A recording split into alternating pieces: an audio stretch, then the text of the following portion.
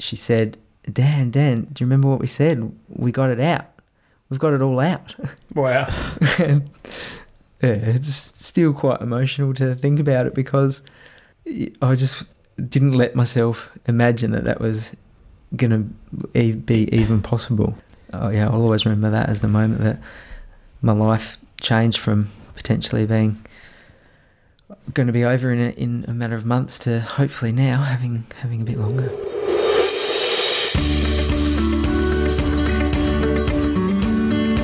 Hello and welcome to the 25 Stay Alive podcast, an inspiring, real and raw conversation with Hugo and Willie, two army mates and cancer survivors who are passionate in helping the lives of other young men and women.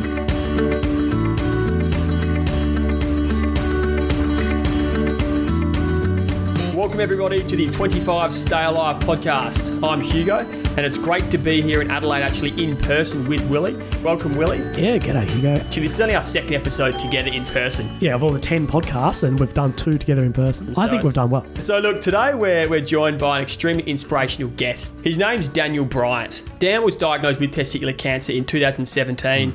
And it was stage 3 at that stage. Throughout his testicular cancer journey, he's had 8 operations, 4 months of chemotherapy, close to 100 nights in hospital. And the most alarming part is that he was diagnosed, unfortunately, with terminal testicular cancer, and he was given 6 months to live. In that 6 months, he had 3 months living in palliative care in a terminal state. Look, Dan, mate, it's amazing to have you on the show, and I can't wait to explore your story. And so welcome to the podcast. Thank you very much, Hugo, Willie. Absolute honour to be here.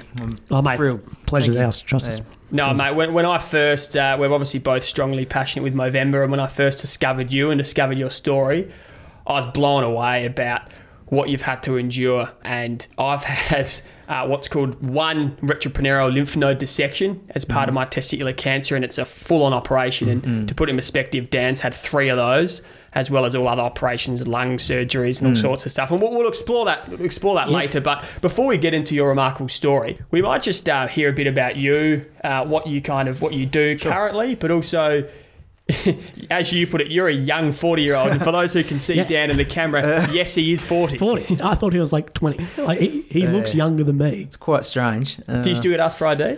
I haven't got asked for ID for a couple of years, but well into my 30s, I was getting asked for ID. I love it. I've had my ID bouncers look at my ID and go, nah, that's fake, when it was real, and refusing entry. At 30.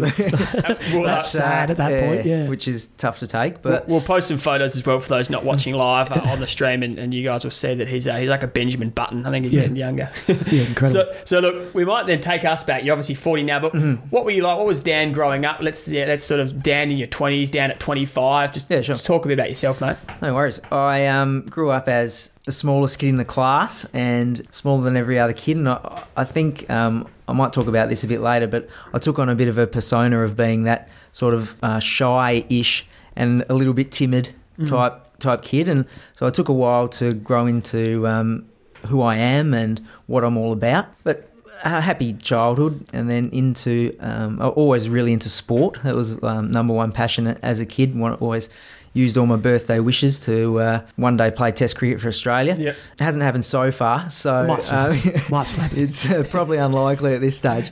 Into my 20s, I studied journalism straight out of school and got a job working at Port Adelaide Footy Club, and I grew up as a Port fan as a kid. End of podcast. Sorry guys, for those listening, thanks for tuning in. Just switch your mic off it. I thought I might have got that response. It's pretty common. Won't judge you for it. So that was a dream come true, and I spent 10 years working at Port through the 2000s when we finished on top for a few years and won one flag, and I was in the media team there, and really immersed myself in work and got a thrill out of that. So that was my 20s with a really strong group of friends from the footy club and from school as well, just doing what 20-year-olds do, but also travelling with the team and having some great experiences through work. Lived interstate after that, working in radio for Nova in Melbourne and Sydney. Yep. And then came back to Adelaide to have a go at teaching. Yeah, so nice. Had a career change. I wanted to move back to Adelaide and had a career change and and became a primary school teacher. That pretty well takes me up to when I was diagnosed with cancer, a year after I'd started as a teacher. I believe it was 2017 when you were first officially diagnosed with testicular cancer. But how long before that do you think it was? And now we'll kind of touch base. We'll get into your cancer story itself.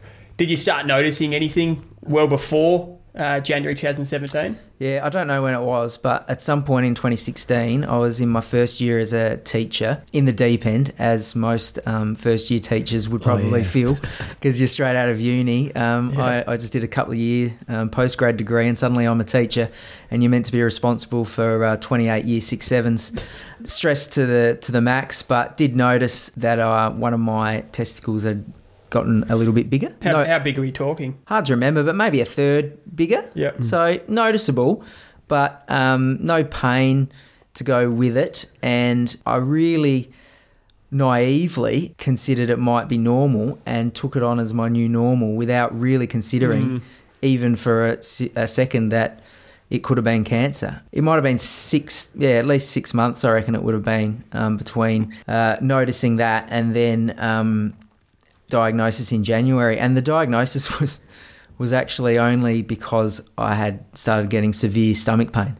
Couldn't sleep at night, never comfortable during the day, totally disruptive to my life. So at that point, I'm going to the doctor regularly, trying to go, what's going on? I can't sleep. I was maxing out on Panadol, whatever, 12 a day or whatever it is, and that wasn't touching the sides. Yeah. And then you were 37 at the time? 37, yep. 37, yeah. And so they're only trying to deal with why I might have been getting some stomach pain, because at this stage, my enlarged nut was my new normal. I'd completely forgotten about it and never mentioned it until they finally did. They were testing for celiac and things like that, and when they finally did a CT scan and found all these enlarged lymph nodes, which they said were consistent with metastatic cancer, they were trying to find how that might have been. And the doctor, the day that I found out, rang the hospital straight away.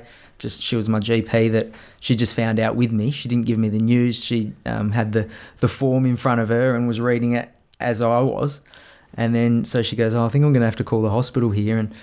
And the hospital said to her, is there he hasn't noticed any change to her testicle at all, has he? And she's like, no, I don't think so. I'll just check. And goes, Dan, no change to her testicle. And I'm like, oh, yeah, actually. Oh, no. I reckon, one got bigger last year. And she's like, oh, this is new information for me. So they said that's what it'll be. So because that's the first place testicular cancer spreads, as you know, would both know that the lymph nodes in your abdomen's where it's first gone. And it wasn't just there. It had got into my lungs and up into my neck as well. So it was spreading upwards. So, it had gone from my nut up and made its way up, right up through to my neck. Oh, jeez. Well, all of us here can sort of appeal to how you felt when you were diagnosed. You know, we've all been diagnosed at some point with a cancer, and I was actually similar to you, that my doctor found out at the same time as me. Yeah, right. My GP came with me to see an oncologist. Yep. Where I've talked about before that I didn't even know what an oncologist was. Yeah, and I'm sitting there Googling it, like, cancer. Like, okay, fair call. Oh, wait, and then, I've got cancer. Yeah, like, oh, shit. This isn't a tongue doctor. And then to find out, like, your GP's there too. And then you sort of, well, no, at least I looked across at them like, okay, you're a doctor, like, cure me. Like, don't you just put stitches and things and go from there?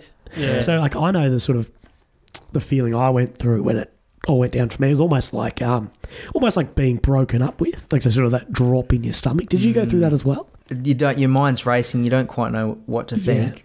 I had an hour just sitting out in the waiting room where my doctor, because she didn't know I had cancer, so I only had a 15-minute appointment, and she's realised while I'm in there that I've got cancer, and she's like, we're going to need to deal with this after I finish. So it was about 4:00, and she said, I've meant to finish at 5:30, so just head out in the waiting room. I had an hour and a half sitting there going, okay, am I going to call someone? At this stage, she hadn't even really defined it properly for me. I just read the scan report that had said consistent with metastatic tumour or something, and I didn't entirely process what was going on. So I just sat there with my mind racing, not really knowing. And it was only when I went back in at 5:30 and she said, I'll call your mum for you. And she called my mum and really spelt it out to mum as we expect it to be testicular cancer that's spread through his body. And that was when I got that real drop of that real dropping feeling that you spoke about. Because have you had a family history like of cancer, or did you know much about cancer, in particular testicular cancer? No, I didn't, and I was really, really naive. I can't believe how naive I was now looking back. Lance Armstrong, I would have known that, but it didn't. It doesn't really click with you, like, click with me. These people are like figures to you on TV. They're not you. It's not us. Doesn't happen to us. And I was 37, but I hadn't been through any. I had barely had a sick day off work. I hadn't had an operation. I hadn't dealt with fit and healthy. Hadn't dealt with health stuff, and I just lived my life naively. You don't think, I'm always going to be fine, but you obviously have that mindset, because that was how I was. I mean, otherwise you wouldn't ignore a swollen testicle. And my mate, I talked to my mates about it, and most of them wouldn't ignore it, which is great. But I was one of those guys that just thinks that you just carry on for some reason. And that's obviously something now that you're passionate about. And it's for those listening, especially those young men, testicular cancer is actually, the most common it is the young man's cancer, and it is the most common cancer for young men. Yeah. Prostate cancer is typically the older man's cancer for men, and testicular cancer is the young man cancer. And like you, Dan, didn't know anything about it. I was obviously a lot younger. Some of these things, if you knew that you're more likely to get it before you're 40 than after, then you actually would rethink a swollen testicle or a lump on your testicle, and actually maybe go, oh, hang on, maybe I need to do something. And also the impact that getting it early can have. It's such a curable cancer if you deal with it early. I mean, some guys get the testicle removed, don't require any further surgery or chemo, and they can carry on. Did you get the fake nut? No, I didn't. No, we can't compare. No, I just got the one down there. When I used to drink a lot more than I do now, but sometimes if I had a few too many, I'd get it out. And but it was my way of raising awareness. So. Yeah. What do you mean? Would there be a way that anyone could tell though? So you couldn't. You still can't tell. So I'd like to say I could drop my dax and show you all on that. I think YouTube might kick us off. Fair point. But no, you can't actually tell. But it is interesting. And I just chose to purely get it because I was 21. So you were 30. If I was 37, would have I probably got it? Probably not, to be honest. But so look, mate. Once you got diagnosed, you kind of had to process it all. Did you realise the severity of it? That obviously you knew it had spread, but did you realise that, hang on a second, not only do I have cancer, but it's stage 3 and it's spread. This isn't good. When they went through my diagnosis, they took the testicle out. They had a look at what cell types it are, and we might not want to get into the nitty gritty of that, but there's a range of different cells that it could be, and there's some better than others. And what they'd found was that mine was quite treatable with chemotherapy, and so they gave me an 80% chance of being alive for 5 years. Because survival is 5 years with cancer. Yes, if I'm correct. Yeah. So based on that 5 years, they gave me 80%. So I'm like, well, it's a 4 out of 5 chance. And I found when I researched with testicular cancer, thanks to Larry Einhorn, who is Lance Armstrong's doctor, who invented the chemo cocktail, as he called it. It did bring survival rates from about less than 10% to over 90 in most cases. And that is one thing we spoke about offline, and we'll touch on soon at your chemo, but it is very, very reactive and a good way to chemo. So look, I suppose even though it had spread for you, mate, you were still very optimistic that, look, I had an over 80% survival rate. Just one other thing on Einhorn. If there's anyone listening that is experiencing testicular cancer and is unsure about the way they're being treated, I read a lot online about how responsive he is to random emails from around the world. Yeah, I reached out to him. Did you? Yeah. So I had similar thing. I had exactly that. Did he respond? Yeah, he did. Oh, so I reached out to him and even sent him my like the pathology reports and stuff like that. And I heard a similar thing, and I thought, look, he might not. He's one of the famous bloody doctors in the world. And within 24 hours, he sent a lengthy email, and he said, this is my opinion, this is the treatment course you need. You're pretty hopeful to cure it. And so exactly what Dan said, he, believe it or not, and if you are going through something like this, hit me up afterwards, because I'll give you his direct email, because I've still got it, and we'll get back to you, and it is pretty amazing. Yeah, so that's a brilliant thing. And I had an opportunity when I probably should have done that, but didn't, and that's when we're getting to when things go wrong for me. But I do want to just mention, in terms of that attitude at the start, the day that I found out I had cancer, and this is something that I still hold pretty close to my heart, and I've carried with me for throughout since that first day I was diagnosed in January 2017. And the first thing I wanted to do when I found out was drive up and see my mum. I just knew the impact it would have on her, and I wanted to give her a big hug and have a cry with her. As I was driving up to see her after I'd found out I had cancer, I had this moment in my head where I decided that this was an opportunity for me to actually change the way I felt about myself as a person, and that I could use something. If I'd always seen myself as a little bit timid and shy and not brave, whatever the opposite of brave is, I sort of saw myself as that. And I mentioned, like, you know, the smallest kid in school, I was always too scared to play footy because the kids were bigger than me and they might hurt me. Or I was the keenest cricketer. I was captain because I was the most into it, but I bat myself down the order because I didn't want to face the fast bowlers. I was always too scared. Well, you're certainly brave and, now. And I decided if I did this in a way that I felt within myself was bright and made me brave, I could actually revamp the way that I saw myself as a person. And I kept that with me throughout as something where I wanted to change, give myself a chance to change the way I felt about myself. And I have done that to a degree where I am much more at peace with who I am and the person that I am now as a result of what I've gone through. There's a quote that actually, as I was reading through, I'm guessing this is sort of your first post about cancer on your Facebook from 2017, so 2 years ago almost. It was a long way into it. I didn't post it all. I did it fairly privately for the first, it was about 9 months. Yeah, like this lengthy post. And the bit that I was reading last night, then I reread this morning, that really touched me. Just this quick bit that goes, I've lived a life that is worth reflecting on positively, full of wonderful family and friends and enriching experiences through work and travel. Previously, I'd always spent a lot of time thinking about what I hadn't done yet and when there is no more future and forced to look back.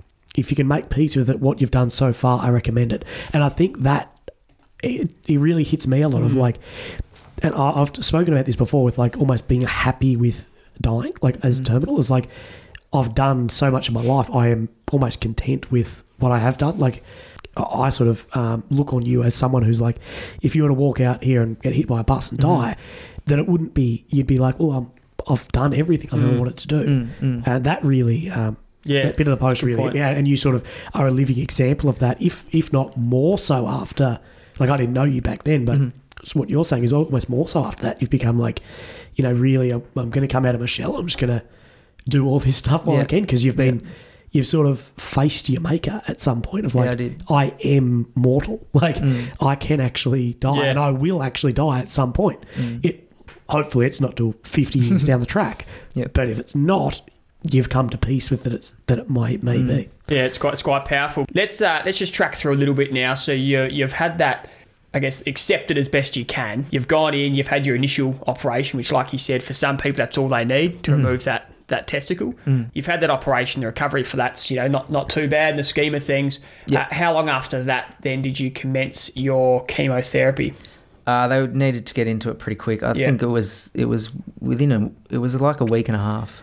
Week and a half straight, after the operation that they started chemo. And how'd you go with your chemo, mate? Chemo was rough, but probably the worst part of it for me was the mental battle of I'm having chemotherapy. Yeah, and your life's turned upside down as well. Like I couldn't work, so instead of taking on my second year as a teacher, I had to tell them that I couldn't work.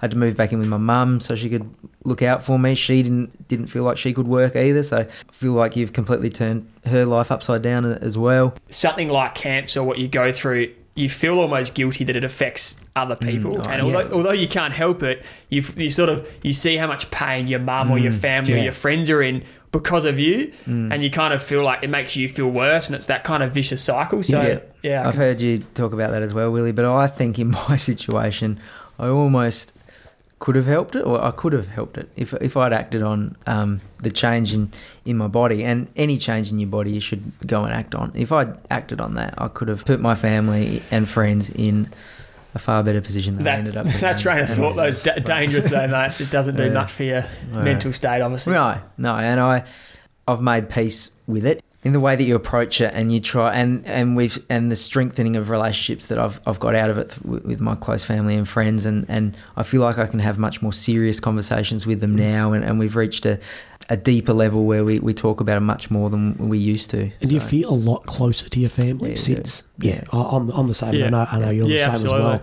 That if anything, for a social aspect, cancer's the best thing's ever happened to me. That it's brought my family so much closer. Like, we already were a close-knit family. It brought us so much closer together. And like you said, the ability to have really deep and meaningful conversations again.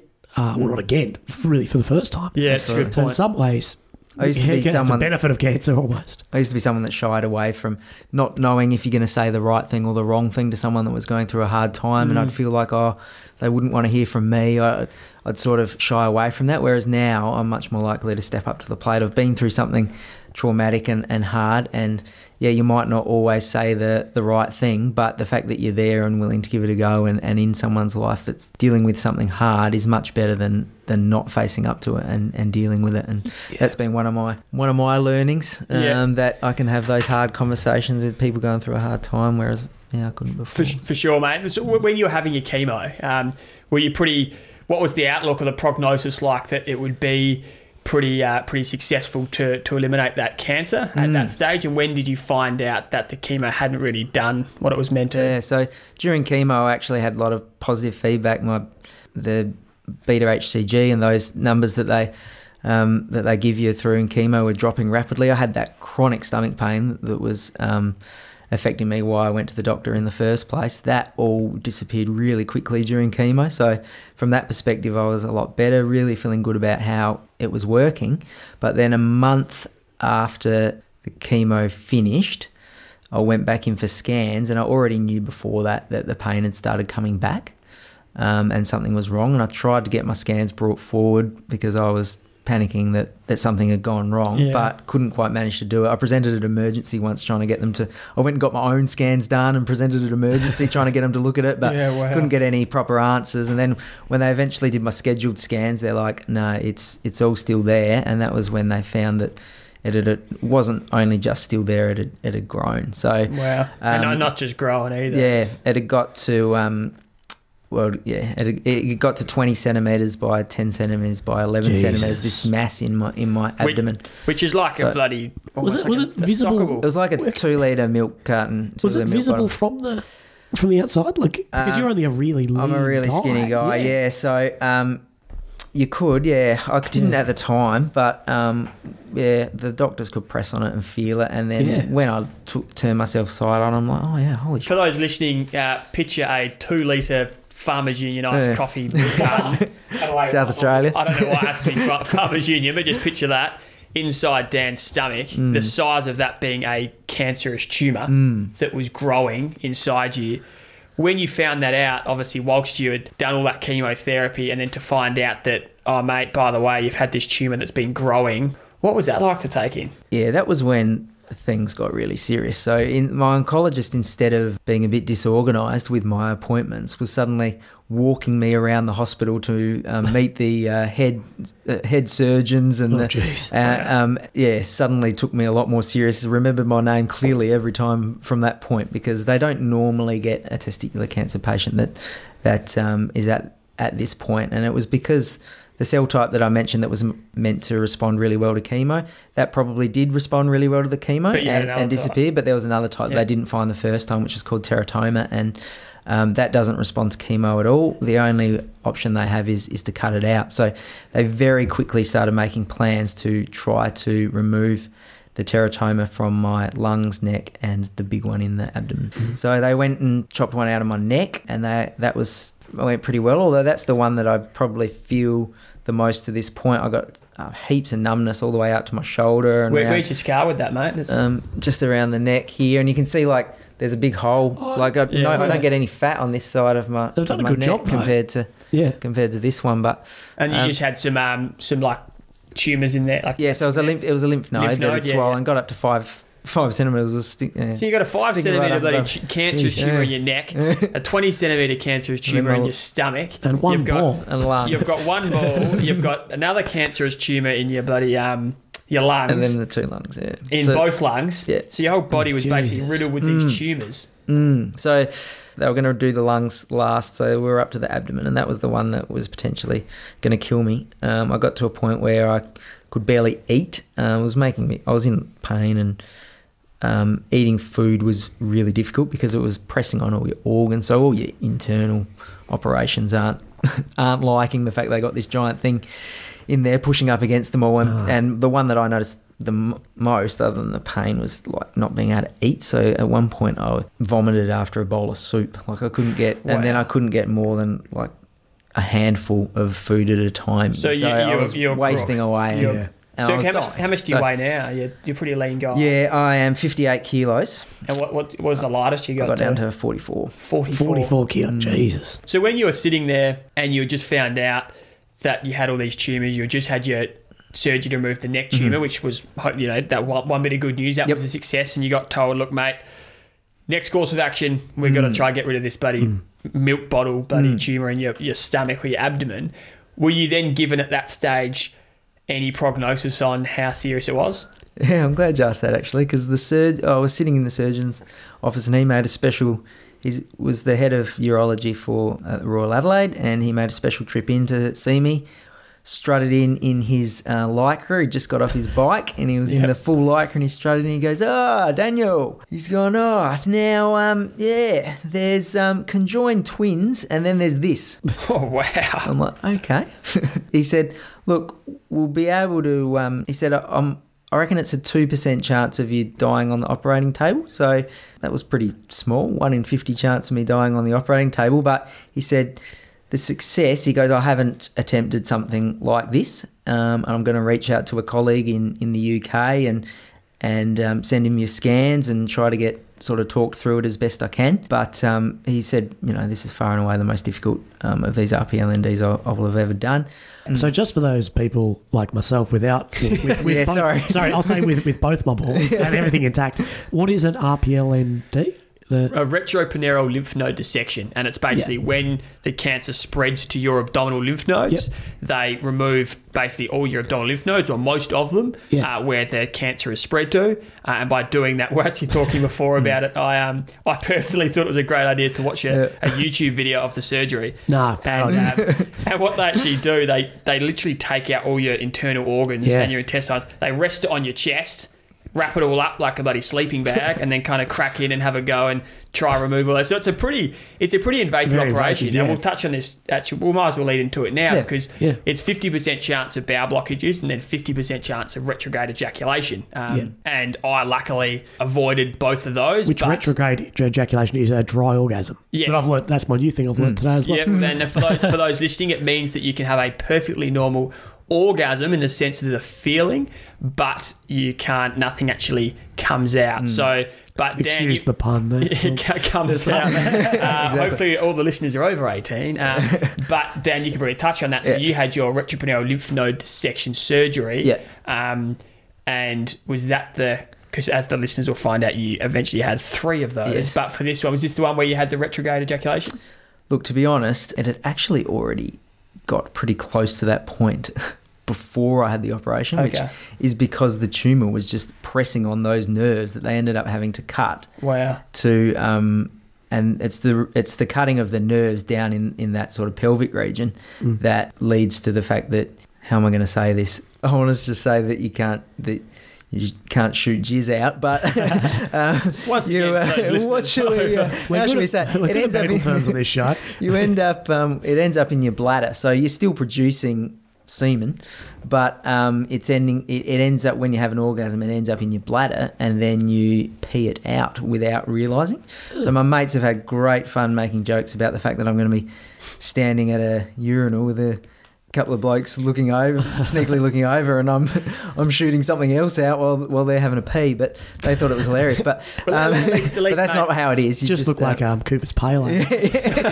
So I've tried to look at the positives, but it's actually been one of the things that I've struggled with to get used to as one of the changes. I've got quite a few permanent sort of changes, but you've had frozen sperm because of that. Yeah. So I mean, I actually had that done before the chemo. because chemo can obviously mess with your fertility. Yeah, for so sure. I had that done, the frozen sperm done really early on. Because you've got that too, Willie, don't you? Yeah, because we were actually talking about this before we went live, that you had sperm frozen and then you've actually pulled it since. And I'm sort of almost of like I almost think any bloke or girl, because it's not reasonably that cheap. expensive. It's a couple $100 a year. I don't know why I did, to be honest. Yeah. I should go back and get some more done. Yeah, because I am doing a fertility test again to actually see if the chemo did make me infertile. And I was actually sort of thinking about that. Well, even if it is that I'm infertile, I am fertile, I'll probably still keep it just in case there's an accident or Why not? or whatever. I think for people in Australia, especially, the cost isn't that much, and it's probably worth that sort of backup security if you want to have a family. I'm actually going to get mine tested soon as well, mate. So maybe I don't know if we'll meet at the same place.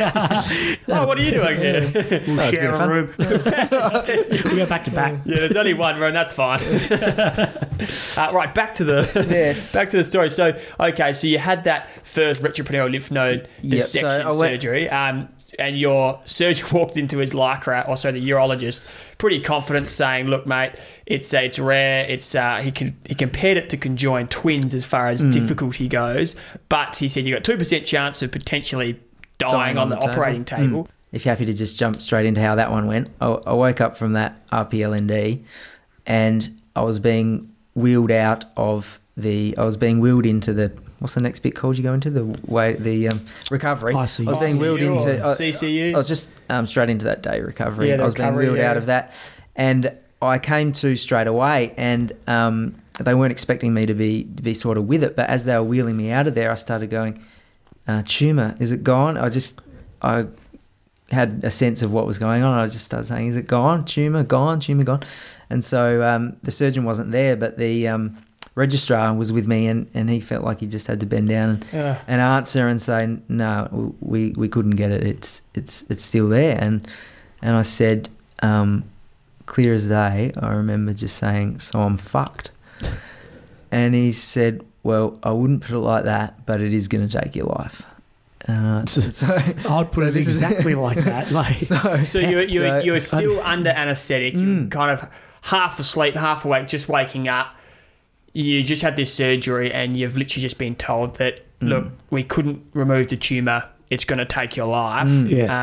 Shit, that's a lot to process. Yeah. So I found out later that they'd tried to remove it for about 6 hours, and I'd had 2 significant bleeds. It was because it was wrapped around so many veins and capillaries in difficult places that every time they tried to cut this teratoma away from there, they'd nick a vein, and I'd bleed significantly. So they almost lost me in the surgery. I was almost at 2%, and so they stitched me back up without being able to get any of it out, and said that it was inoperable and that had 6 months or less to live. And that was when they referred me over to palliative care. So they said, "Look, there's nothing more we can do. There's no sort of treatments to slow it down or anything like that." Like you touched on before with this particular cancer, chemo was effectively useless. So this teratoma type doesn't respond to radio or chemo, and it normally doesn't grow, but mine was in a rare situation where it was growing teratoma syndrome. So mine was growing rapidly, and it was going it was going to grow enough to shut down organs to stop me from living in the next 6 months, and I was already not eating because it was pressing on my guts. How did you let I know you've touched on your mum before, you're obviously very close with your mum. How did you let her know that, hey mum, the surgery wasn't successful, I've got 6 months to live? So the surgeon rang my family and gave them the news, and they came in already knowing the news from the surgeon.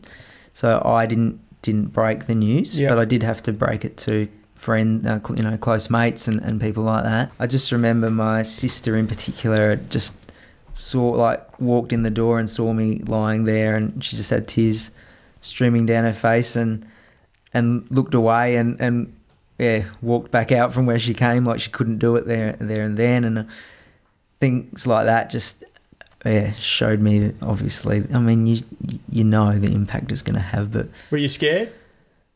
I was scared, but I actually in the hospital, I had an overwhelming sense of trying to do something like you guys are doing out of it, and trying to use the time I have left to be as positive and make as big a difference as I could. And so I spent the couple of weeks in hospital planning, not dissimilar, not a podcast, but not too dissimilar to some of what you two have talked about. And I got quite motivated by it, and contacts in media and things that I thought could help me out to get my story out there. And I remember being inspired by people like yourself in the past, Willie.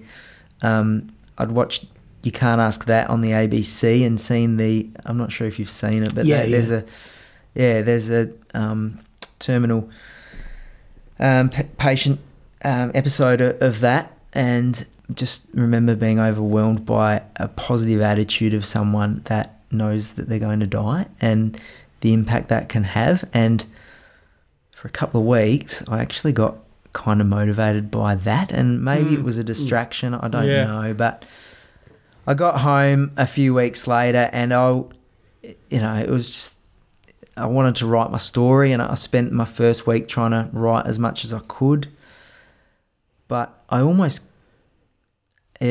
my way a bit with it, and the anxiety of knowing that I was going to die sort of took over, and I wasn't well. I was on fentanyl patches, which is a pretty serious painkiller. So this is what, palliative care is just there to look after your pain. And so, and that's a good point you raised. It's not like you had this 6 months to go explore the world and travel around. No, it wasn't. Like enjoy it.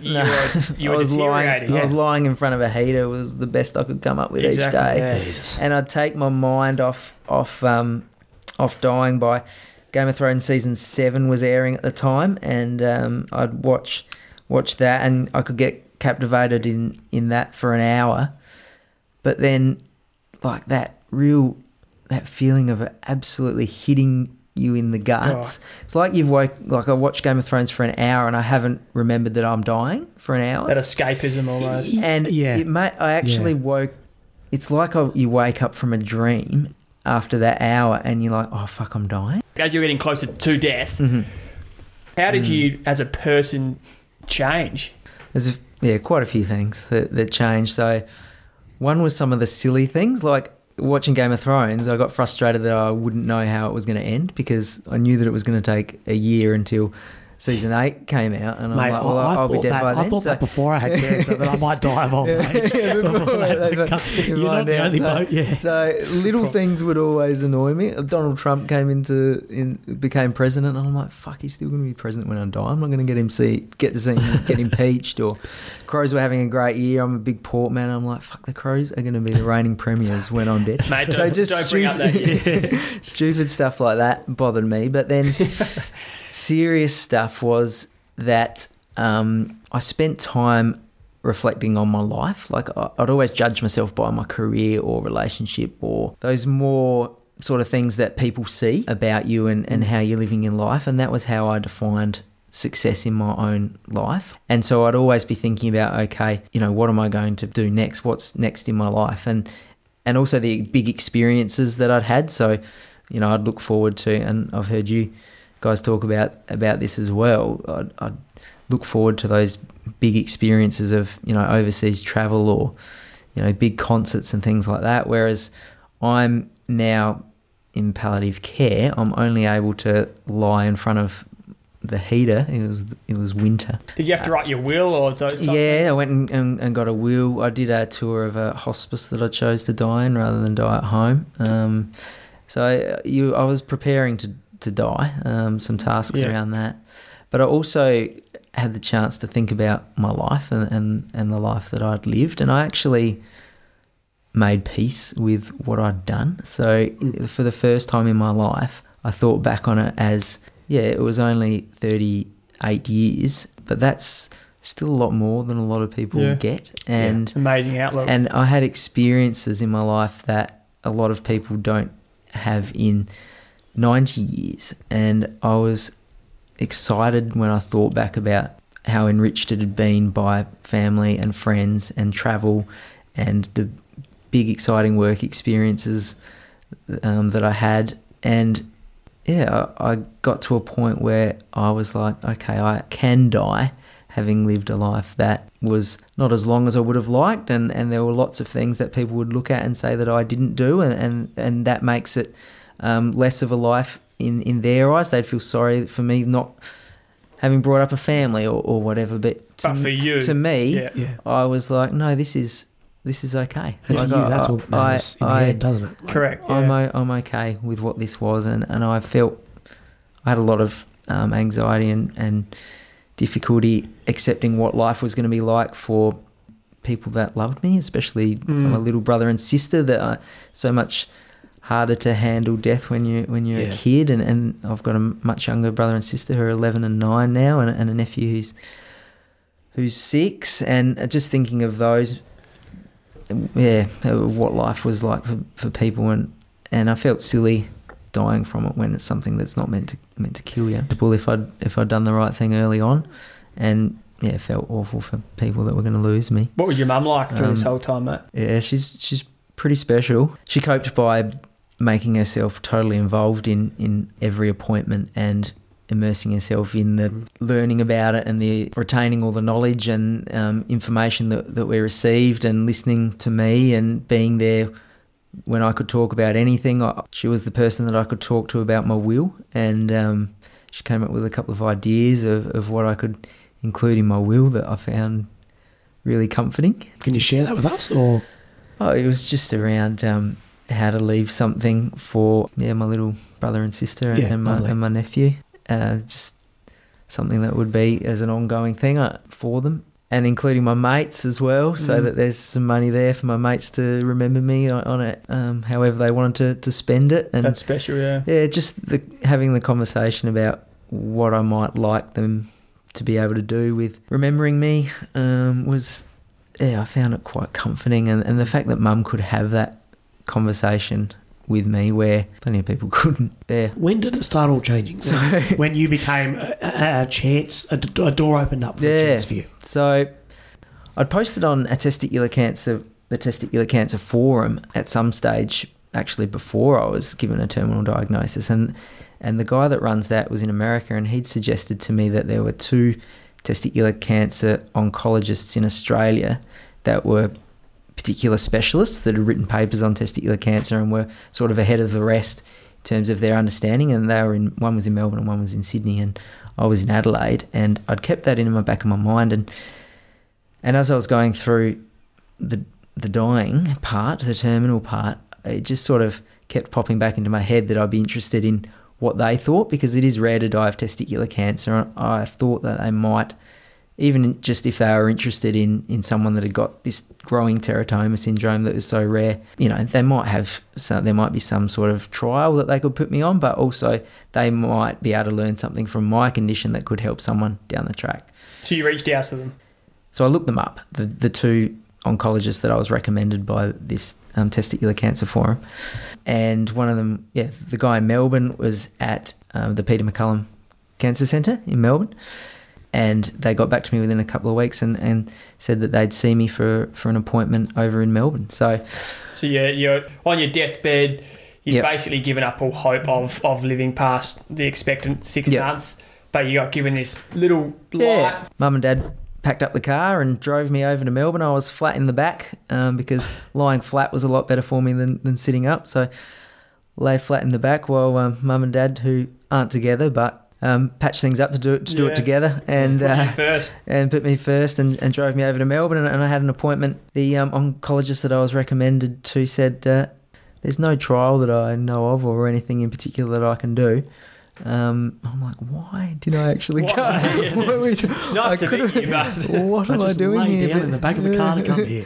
They said, he said, but if you've got an extra day, I'll get you an emergency appointment with my surgeon and at least see if he wants to try operating. And I thought, well, they already tried the operation and they couldn't get any of it out. Like they said, it was wrapped around, it was stuck to all my veins too tightly. And met with him and he rang me back. He said that it was a multiple team. It wasn't just going to be him, that he'd need 2 other surgical teams that would need to be involved, so he'd consult with them and see if they were up for it. And he rang me up about another week later and said if you're willing, we're willing to give that retroperitoneal lymph node dissection another go. And he just said that he thinks that his team was potentially more experienced to be able to get some of it out at least and give me a little bit longer. It's a serious operation to go through, as you well know, Hugo. They cut you open from your sternum right down to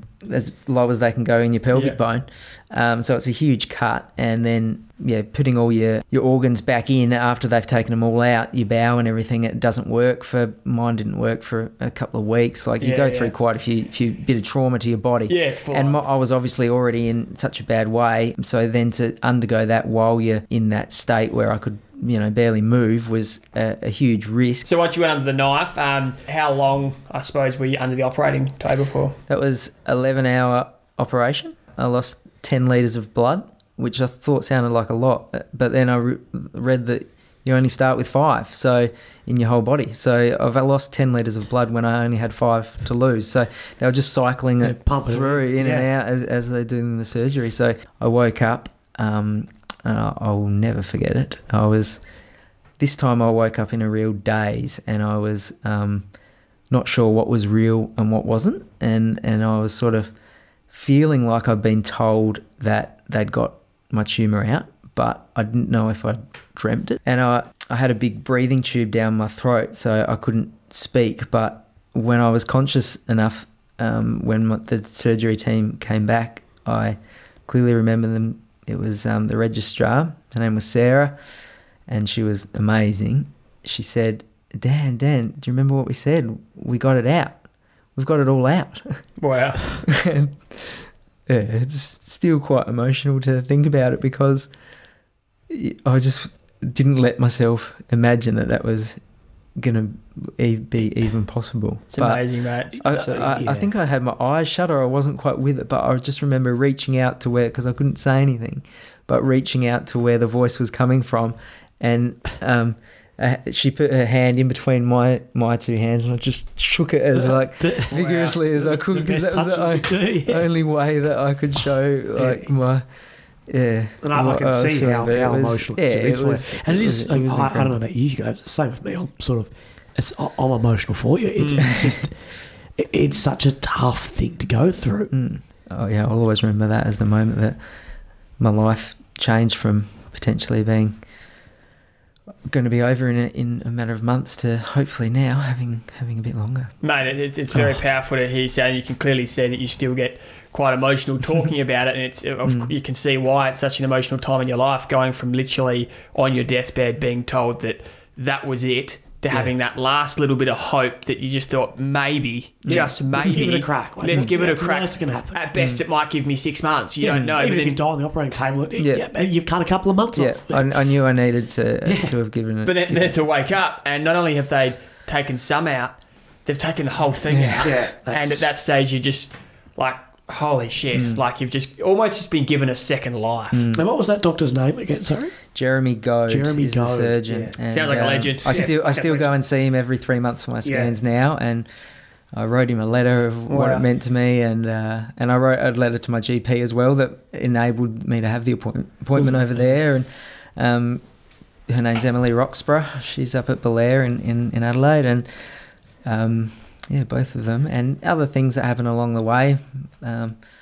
My mate that put me onto the Testicular Cancer Forum, and the guy in America that told me about the expert in Melbourne, all of them had a flow-on effect and I've told them all. No, it's an amazing thing to hear you say that, Dan. And look, mate, I suppose it didn't necessarily end there. You still had to have, I understand, another RPL&D, retroperitoneal lymph node dissection surgery, and you had to have some surgery to remove part of your lung. Yes, so both lungs. I lost 10% of each lung. Those surgeries aren't too scary compared to what I had. The recovery from those isn't too bad. Having to go back to the RPL&D again was difficult. So that was they said they got it all, but in the end, when they scanned again 3 months later, there were some tiny bits that had grown out that they'd missed. Yeah. So, and they were in some difficult spots, and one of them is actually still in there.